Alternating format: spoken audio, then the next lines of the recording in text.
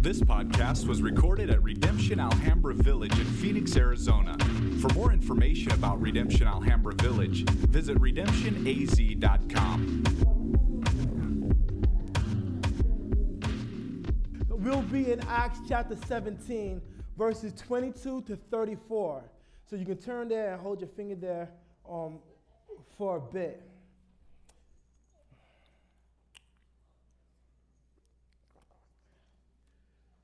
Hey, man, can you turn me down on the monitors, Santo, please?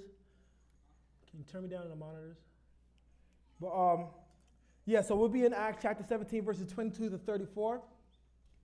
So, I love the setup that we have going on here that's transitioning out of the 7-week stint in the book of Judges.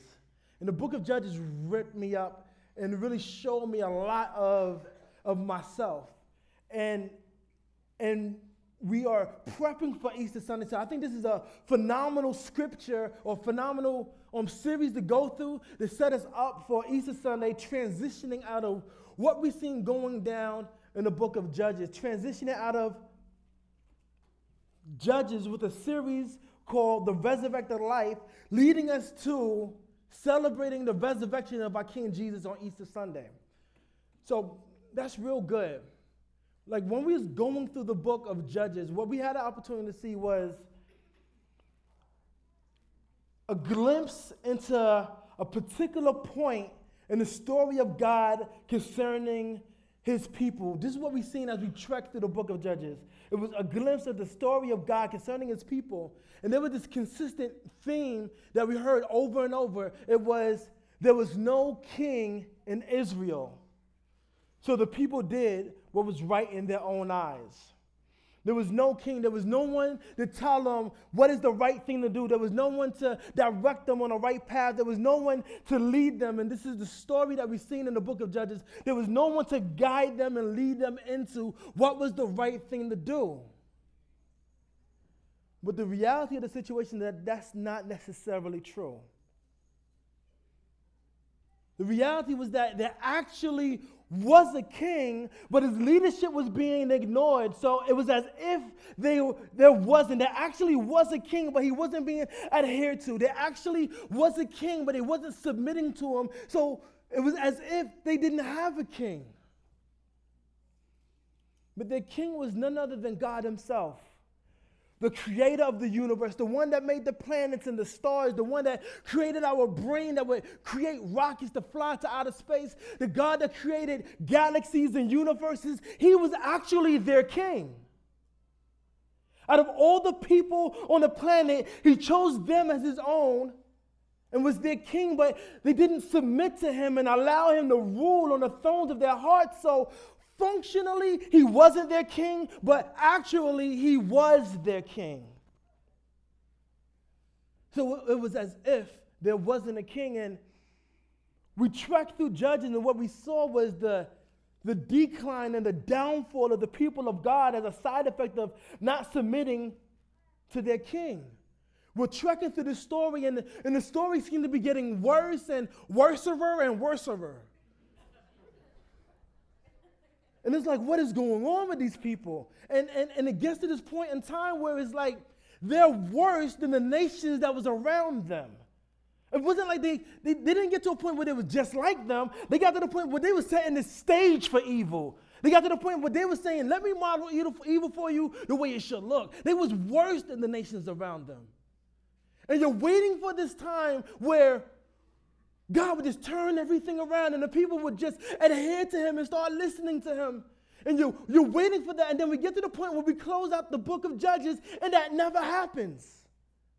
The people wild out on this crazy, crazy binge. And it's like, what's going on? We never get to the happy ending in the book of Judges. We leave the book of Judges in a dismal state, in a distressed state. The people of God was jacked up. But I'm thankful today that They are, right? I'm thankful today that Judges wasn't the end of the story, though. That the story of God didn't end in Judges. I'm thankful today that that's not where our story ended at. That's not where God's story concerning us stopped at. You see, you have to read the entire Bible to get a real glimpse on the full story. Because eventually, that king that was being neglected, that king that was being ignored, eventually that king that they wasn't adhering to, the creator of the universe, would create for himself a body to live in and to live on the earth that he created with the people that he created and fellowship with them in order to teach them how to follow him. He didn't just leave things the way they were. He didn't just say, man, you guys are jacked up. Eventually, he would say, I'm going to create a body for myself and live with you for 33 years and spend the last 3 years doing ministry with you, showing you how to follow me, showing you how to serve me. Eventually, this is what it came to. But it wasn't just that. He also came to rescue them from their pending, permanent, eternal separation from him. A side effect of the creation continually rejecting the Creator. He sees this and he comes to teach them how to serve him, teach them how to follow him, teach them how to submit to him, and also to save them and rescue them from permanently being separated from him.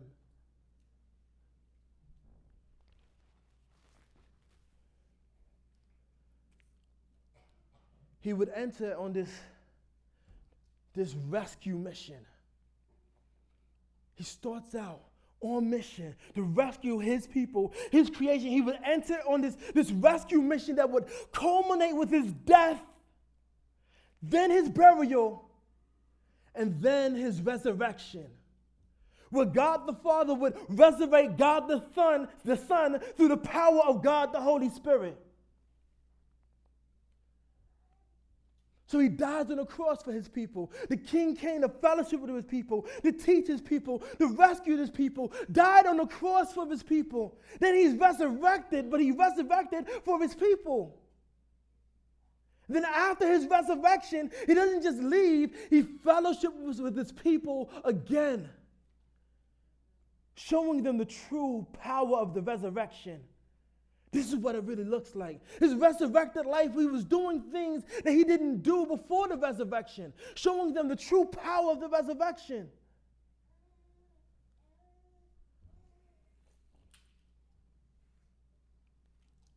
Then he would leave. He would leave to go to be by the Father's side. Well, he would leave, but then what he would do is send his very spirit, which was the power of the resurrection, to dwell and live inside of his people so that they too can live the resurrected life. He didn't just leave and leave them lonely. Instead, he leaves, but then sends himself back to live inside of them via his spirit so that they would be empowered to live this victorious, resurrected life so that they would be able to serve him, so that they would be able to follow him, so that they would have the power to live for him. He doesn't just leave them by themselves. He said, I'm going to leave, but I'm going to come and live inside of you via my spirit so that you not only can have the opportunity to follow me, but you now have the power to follow me. He sends his people, his spirit to live inside of his people. And his people are all those that would accept him as God. Throughout the face of the planet, throughout time, everyone that would say, I will accept you as my king, he becomes their king and then gives his spirit to them so that they will be able to follow him, serve him, love him, and reflect him. So that's what this entire mini-series is about. The resurrected life. A series leading us into a celebration of the resurrection of our King, Christ Jesus, on Easter Sunday, the resurrected life. That's what this whole thing is about. What does it look like for a people to live submitted to a king? Not just a king, the king. So my task today is to talk of some of the ways the resurrected life of the believer And when I say believer, this is what I mean. The person submitted to the leadership of King Christ, walking in the powers of his resurrection, as opposed to the person living without a king, or better yet, worse yet, with themselves as king. How is the resurrected life? How the resurrected life affects the community? How is the resurrected life of a community of believers, how does it impact the community in which God has called them to live it out? That's what this message will be today. How does the resurrected life of a community of believers impact the community that God has called them to live it out in? That's what we're going to dive in today. So if you found Acts chapter 17, verses 23 to 34, or 22 to 34, you can stand now. We're going to read that.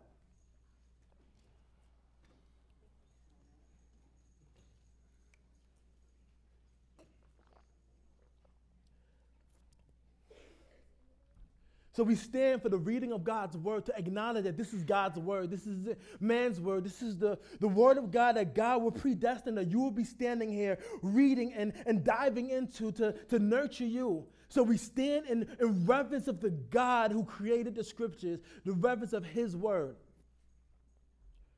So I'll read. So Paul, standing in the midst of Areopagus, said, "Men of Athens, I perceive that in every way you are very religious. For as I passed along and observed the objects of your worship, I found also an altar with the inscription, 'To the unknown God.' What therefore you worship as unknown, this I proclaim to you.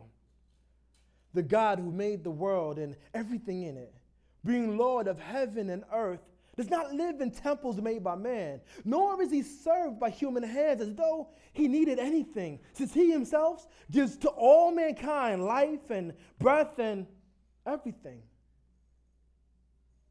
He made from one man every nation of mankind to live on all the face of the earth, having determined allotted periods and the boundaries of their dwelling place, that they should seek God and perhaps feel their way toward him and find him. Yet he is actually not far from each one of us. For in him we live and we move and we have our being. As even some of your own poets have said, for we are indeed his offspring. Being then God's offspring, we ought not to think that the divine being is like gold or silver or stone, an image formed by the art and imagination of man.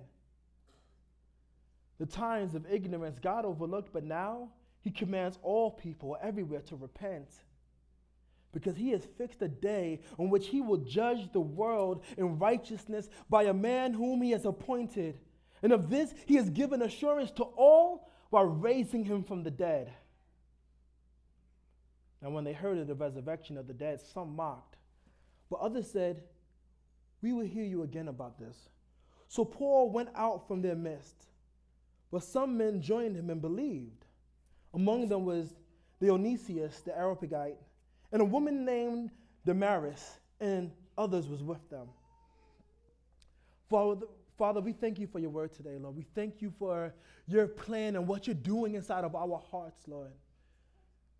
I pray that you will prep our hearts to receive your word from your spirit, Lord. I ask that you will plow the grounds of our hearts, Lord, and that you'll plant your word deep into our hearts, Lord, that you'll cause it to sprout and bear fruit, Lord.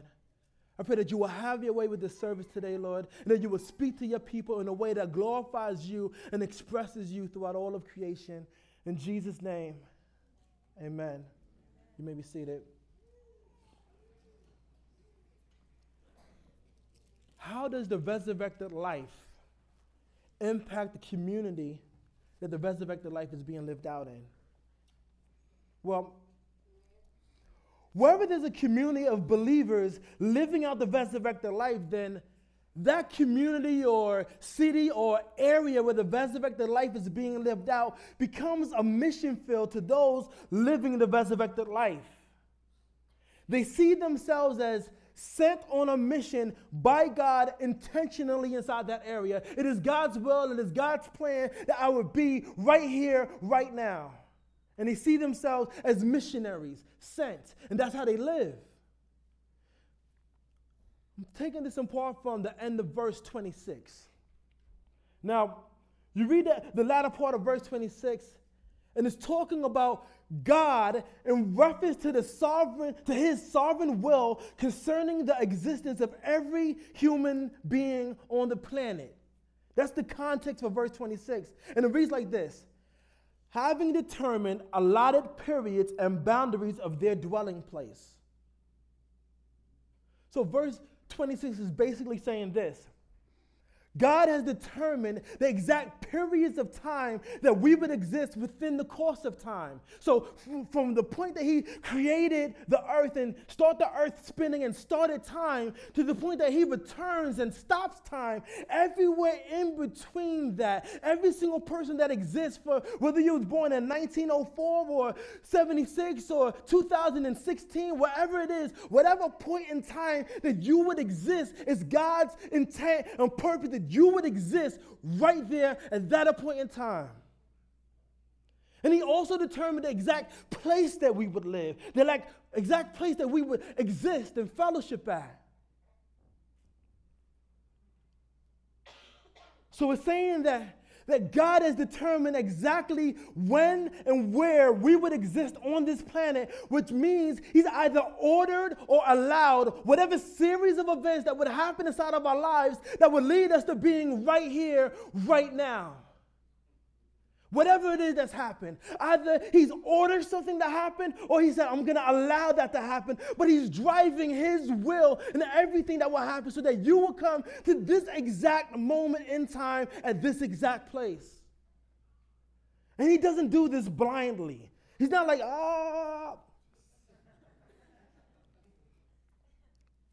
Everything is done intentionally.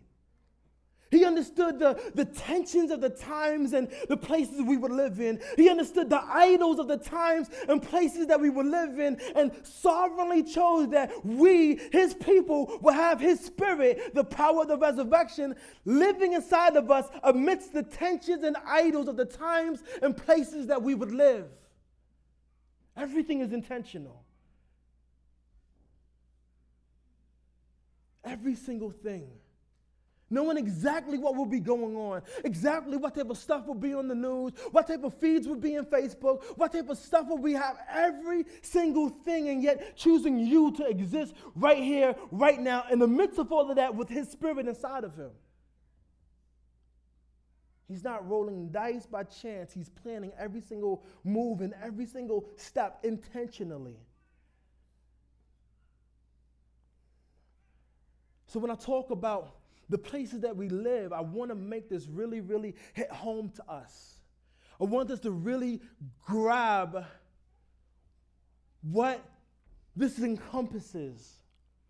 So let me start with this. For us, for starters, 1830 West Glen Rosa Road, Phoenix, Arizona, Redemption Alhambra Church, where we fellowship at corporately, then the surrounding area becomes our mission field.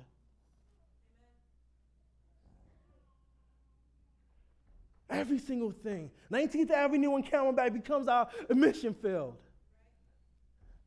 The homes where we fellowship at for RC and come together as a community midweek, and the whole surrounding area becomes our mission field where we're praying, God, show me how can I serve the community here. It's God's intention that we will be fellowshipping here.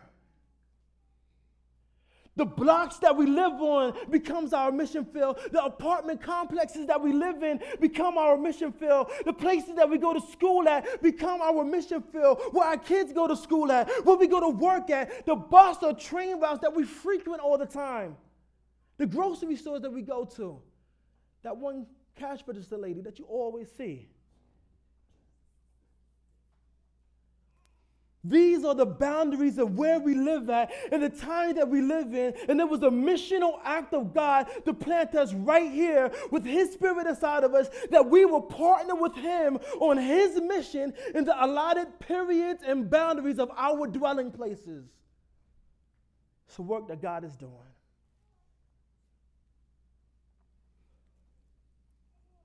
How does this look?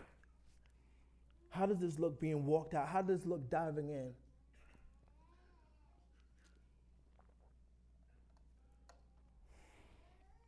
I think about a context of how should the community be affected by a community of believers living the resurrected life out. And there's so much that is too much to even compact into to one sermon. But I think there are some elements that are really important to us in our context that I want to pull out of this text right here.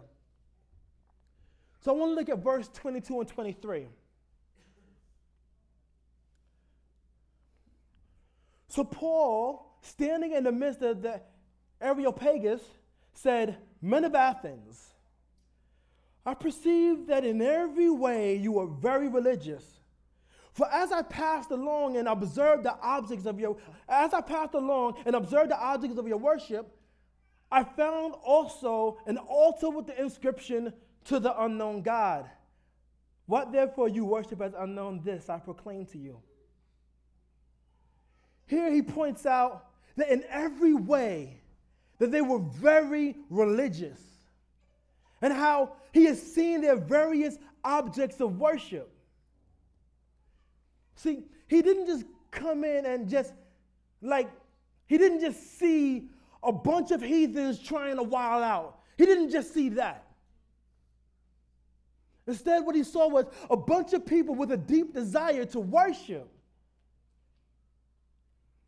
They would say that in every way, they was very religious. In every way, they was trying to worship. But the problem was this: they didn't know who to worship. He didn't just see a bunch of people that was trying to wild out. He saw a bunch of people with a heart to worship, that was worshiping everything they could find to worship. Here he is trying to point them to who to worship. He saw a bunch of people with a desire to worship, but they didn't know who to worship, so they worshiped many, many things. That's why he points out the other objects of worship that he saw. And then he sees a place left for the unknown God, and he sees his end. He saw his mission. And his mission was to proclaim the gospel so that they would know who to worship, so that they would know who this unknown God was. He's seen a people with a heart to worship, but he wanted to point their worship in the right direction so that it could be true worship.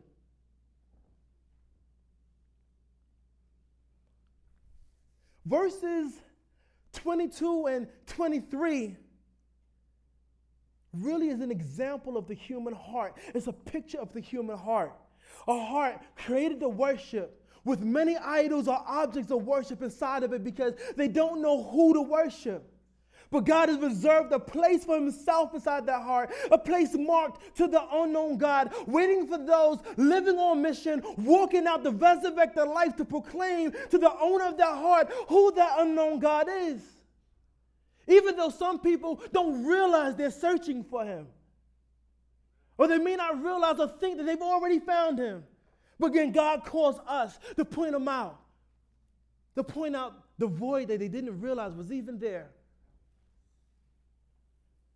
Thus, again, the times and places that we live in are a strategic missional move of God in order to affect the communities or cities or areas that the resurrected life would be lived out in.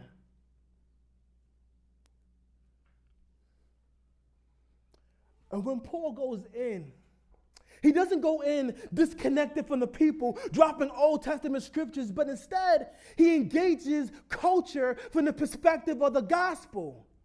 Where he was at was the marketplace. That's where they seen him at, where they brought him into the arena. He was in the marketplace. Now, the marketplace, we think about marketplace, we typically think of, okay, the store. They were selling fruits and vegetables. But the marketplace was an extremely cultural spot because they didn't have the internet. They wasn't watching the news on the TV. The marketplace where everyone came together at is where the latest news was being talked about there at the marketplace. The latest philosophies was being talked about at the marketplace because they didn't have TBN. And this is where they was at. The marketplace is where they got all the information from, and they was able to buy some food and some clothes there. So Paul was at the marketplace. This is where all the news is going to be at. This is where I'm going to be at. And that's where they see him at. And that's where they ask him to come over here and expound a little bit more on this thing that you was teaching. But he doesn't just go in disconnected from the people. Everything he says here in this whole text is confronting either a cultural issue or a philosophical view concerning a cultural issue. That's what this whole topic is going on here. So, if we are really going to be about that resurrected life, then the gospel that we carry has to speak to more than just personal salvation, but also cultural issues. If we expect to have more than just a superficial impact on the communities God has called us to be, it has to talk to more than just salvation. Not less, that, but more. It has to speak to the issues of life. It has to speak to the issues and the tensions and the idols that people are living in. This is what the gospel has to speak to. If we expect to have more than just a superficial impact on the communities God has called us to.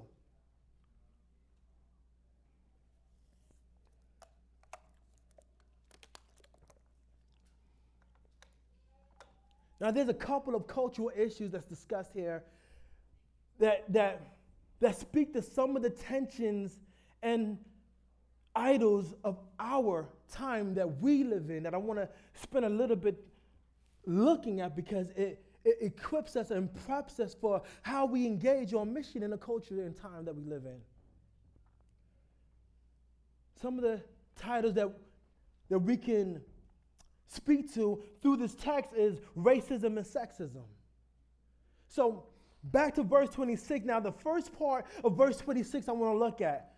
And again, this is in regards to God's sovereign will concerning the existence of every human being on the planet. God's sovereign will, what he's doing, what is he working? It says, the beginning part, it says, and he made from one man every nation of mankind to live on all the face of the earth. Now, this text can be applied to both male and female and every ethnic group that would ever exist. It says God created all nations from one man. The start of all nations started from one man. From that one man, he will create every single other nation. You look in the book of Genesis, God started off in the book of Genesis creating with one man. From that one man, he starts creating every single thing else. Adam. So you look at Adam, you see Adam. Within Adam is the DNA of both genders and all ethnic groups inside of him. He creates Eve from Adam's rib, not from the earth. He doesn't go to the earth and create something brand new. He takes from something that he's already placed there. He creates Eve. So he creates Eve from Adam's rib. So you see there, the DNA is already inside of him. He creates from that. And he creates Adam with the intention of populating the planet by giving him the DNA of all human beings that would ever exist on the planet.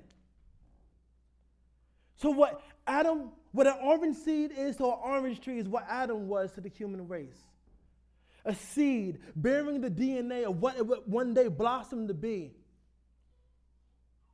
God's creating humankind, and he says, I'm going to create man, and in his creation of Adam, will be the seed of all humanity.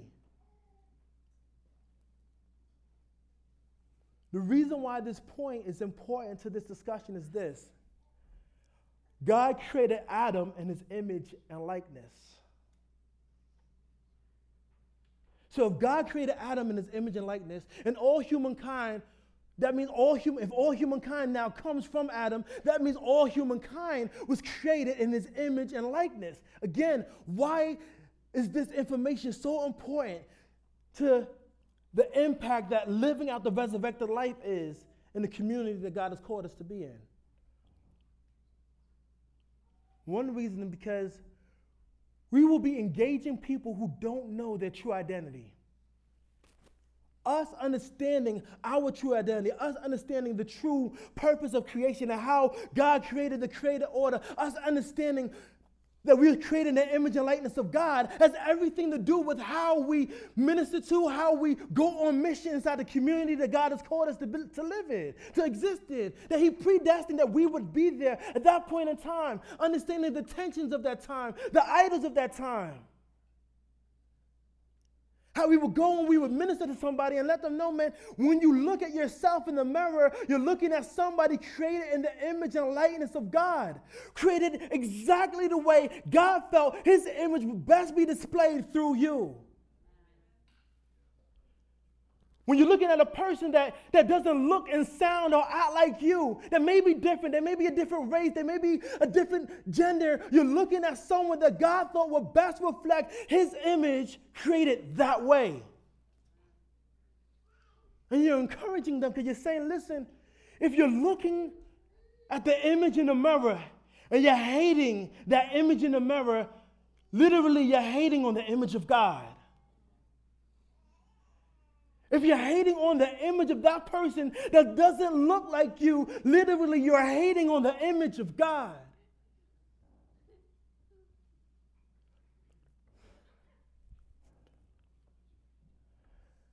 We're explaining these things to them because, again, this speaks directly to the context that we live in when we see a society that's either idolizing ethnics or hating on ethnics. They would draw them back to this reality. We're pointing, hey, you was created in the image of God, and he was created in the image of God, and she was created in the image of God. And then with them drawing them back to this reality, God felt his image was best displayed through global diversity. So racism and sexism anywhere in the world at its core is an attack on the very image and likeness of God himself. This is how we engage. Knowing and understanding that these are the truths. And then we want to draw people to unity, but true unity had to have something bigger than just for the sake of unity to hold it together.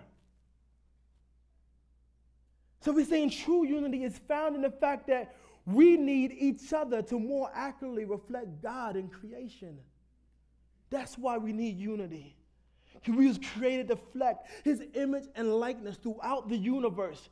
But God saw fit that image and likeness will be reflected through many different people. So you never see the image and likeness of God fully in looking at one person, but you see it in looking at groups of people.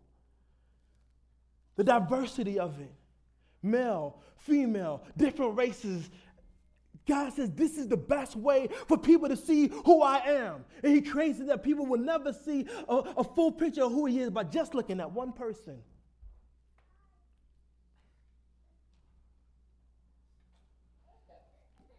So one of the impacts of the resurrected life and the community that is walked out in is that people start to see their identity in Christ. They start to see who the God of creation is. When you have people that are walking out the resurrected life in that community. Now, according to John 17, it says that we are sent into the world, but we're not of the world. Which means this. It means we're sent into the community, but we're not of the community. We're sent into the culture, but we're not of the culture, which means we are not byproducts of the community. We are not byproducts of the culture. Instead, we are byproducts of the gospel sent into the community, sent into the culture on mission to be a light to the nations. Now, at some point in time, we may have been byproducts of the culture. We may have been so influenced by the community that it's like, you are of the community. When we say of the community or of the world, that means you are a byproduct of it. At some time, that may have been the case, but then when the gospel hits you and recreates your DNA, you are now dead to the world, been alive to Christ, and you are now a byproduct of the gospel in and of itself, sent back into that very community, back into that very culture. But now, not just to be inside of it, but to be a lamppost, a light in that community, a light to the nations. I remember my kids used to go to this charter school. Now, there was tons of reasons why I didn't like that charter school. But one of the reasons that bothered me is like, when we went to like a basketball game or a volleyball game, anything that went into the night. Now, the charter school, you couldn't see from the street. You'll miss it if you just drive down. It's like there's this empty field to this side, and then there's this warehouse building on that side, and you have to turn down this sort of scary Children of the Corn street, right? And you got to keep driving down that street till you get to the school. Now, this place was scary at nighttime because there was no lampposts. So at nighttime, whenever you drive down the street, it's like literally the only thing you see is where the headlights of your car hit. Everything else was pitch black. So you never know what's about to jump out. And I'm thinking, man, what if one of those kids sort of strayed away from the school? They would get hit by a car. And you're looking at it and you're thinking how dangerous the dark is. And I'm saying, I wish there was light posts. I'm talking to the school and they're like, yeah, you got to talk to the city so that we can get some light posts. The impact of light posts is illumination. You get to see what's in the dark. You get to see what's already there, but you hadn't noticed. That's the impact of light posts. That's what we do to the community. If God has called us to be a light to the nations, then if God has called us to be a light to the nation that exists within the times and places that we exist, then the resurrected life of the gospel being lived out should produce an illumination of who God is in context to the personal life of others around us and the cultural tensions and idols of the times and places we live in. That's the impact of those living the resurrected life and being lampposts. We produce light, illumination of who God is.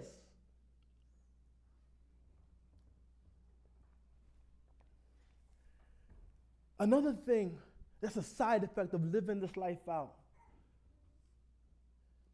Nations around us, people around us, people affected by us living life out on mission. They should see hope. They should see real hope. Real, tangible hope.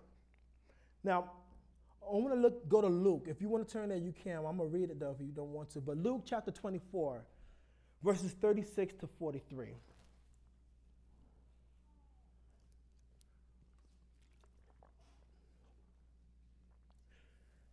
So the context here, with this verse right here, Jesus had died. He had been buried for 3 days. And then he had came back alive. And now this is right after the famous road to Emmaus where Jesus is walking with those couple of disciples, but they didn't realize who he was until after they stopped and they ate some food together. Now, after those two disciples realized who he was, they went back to the other disciples to tell the disciples, yo, we just saw Jesus. You won't believe it, but we just saw him. This right here has to do with what happened when they went back to talk to those disciples and tell them about Jesus. In verse 36 it says, and they was talking about these things. As they was talking about these things, Jesus himself stood amongst them and said to them, peace to you. But they were startled and frightened and thought they saw a spirit. And he said to them, why are you troubled? Why do doubts arise in your hearts? See my hands and my feet? That is, I myself, touch me and see. For a spirit does not have flesh and bones as you see that I have. And when he had said this, he showed them his hands and his feet. And while they still disbelieved for joy and were marveling, he said to them, have you anything to eat? They gave him a piece of broiled fish, and he took it and he ate it in front of them. At this time of moment, Jesus understands what's going on in the hearts of the disciples. He understands that they are confused, that they are distraught, that they were broken, that for them, they felt like hope was shattered. Everything that they thought has been challenged at this time of moment. It was broken. And he realized that the disciples at this moment needed real hope to connect to, real hope that they can touch, real hope that they can see, real hope that they can feel. Not just pie in the sky. They needed something real. So he's like, here, look, touch me. He turns around and he eats in front of them so that they can see real, tangible hope. Christ knew the brokenness of their hearts, and he knew that they needed something tangible to connect to. And he's been telling them about the resurrection. And here he is, the first fruits of the resurrection. Also, the first fruits of restoration. Here he is, giving them a glimpse of it. Here is a foretaste of it. God has called us to a people that are broken, a people that have been abused, a people that feel hopelessness, that need a real, tangible reflection of hope, a foretaste of the kingdom to come, a foretaste of the coming restoration. And he wants to use us for that, to give more than just pie in the sky, but real expressions of this is what the kingdom of God looks like, real reflections of hope through interaction with people, more than just preaching to them, but definitely preaching to them. Real things that they can touch and hold on to and say, this is real love. This is real hope that I can connect to. It is the reasons and the purposes why he would plant us, where he will plant us that, to do just that. In the communities that we fellowship in, the communities that we have our season, where we live at, people around there needing real expressions of hope, and then God puts you there.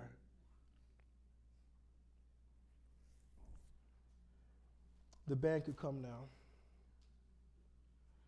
This is God's intention on how he would strategically place every single one of us where he's at. And he's looking at this from the beginning of time, like this is how this will look being walked out.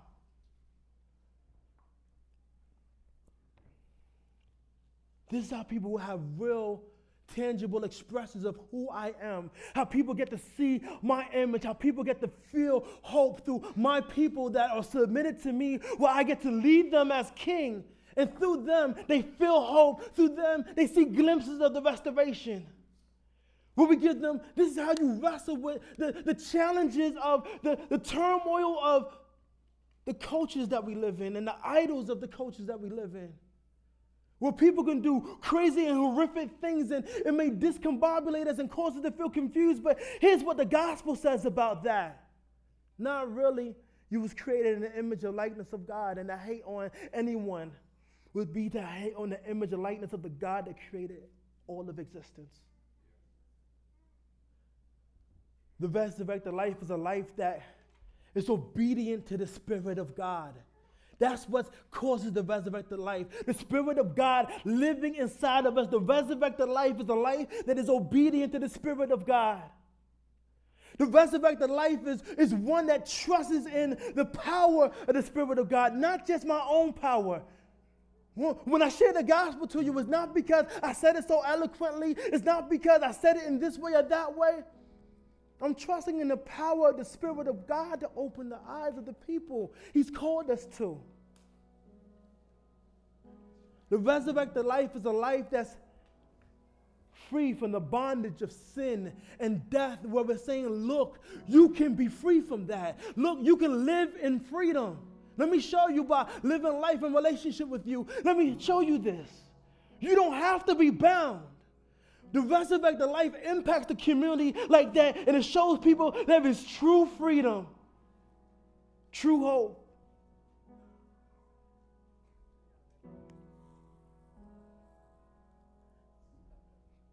The impact of the resurrected life in the communities around us is that they see God through his people walking in his Spirit. And then they see themselves as people in desperate need of his Spirit. In desperate need of a king. In desperate need of Christ. Let's pray.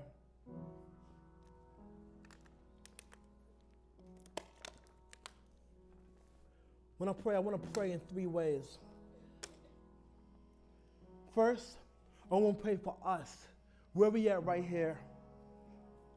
I want to pray for the community around us, Father. I pray that you will use us deeply in the community, that you planted this church, Lord. I pray that you will allow us to be a light to the nations, allow us to be a light to the people that are around us, Lord. I pray that you will inspire us with vision, inspire us with creativity, creative ways to serve the community, creative ways to show the community that there is true hope. That people living around here, people that are in the Alhambra district will know that this is a place that I get to see God at. That they will get to see who you are in relation to their lives, Lord. I pray that you will use us, Lord. That as we drive back and forth, Lord, that you will break our heart for the brokenness of the city that you planted us in, Lord. That we will see the brokenness of the city, that we will weep for it, that we will pray to God, give us inspiration, how to serve it, how to be there for it, Lord. How to live life out, displaying the power of your resurrection amongst the community. Father, I pray for our community groups, our RC that are meeting midweek, Lord. That you will show them how to, as they're sitting down and they're planting seed products and they're thinking about how to serve the community that you planted that RC at, that you will give them creativity, that you will give them vision, Lord. That you allow them to see the brokenness around, that they can at least pray for it, Lord. That you will use them in a way that's tangible and real to show people that there is hope.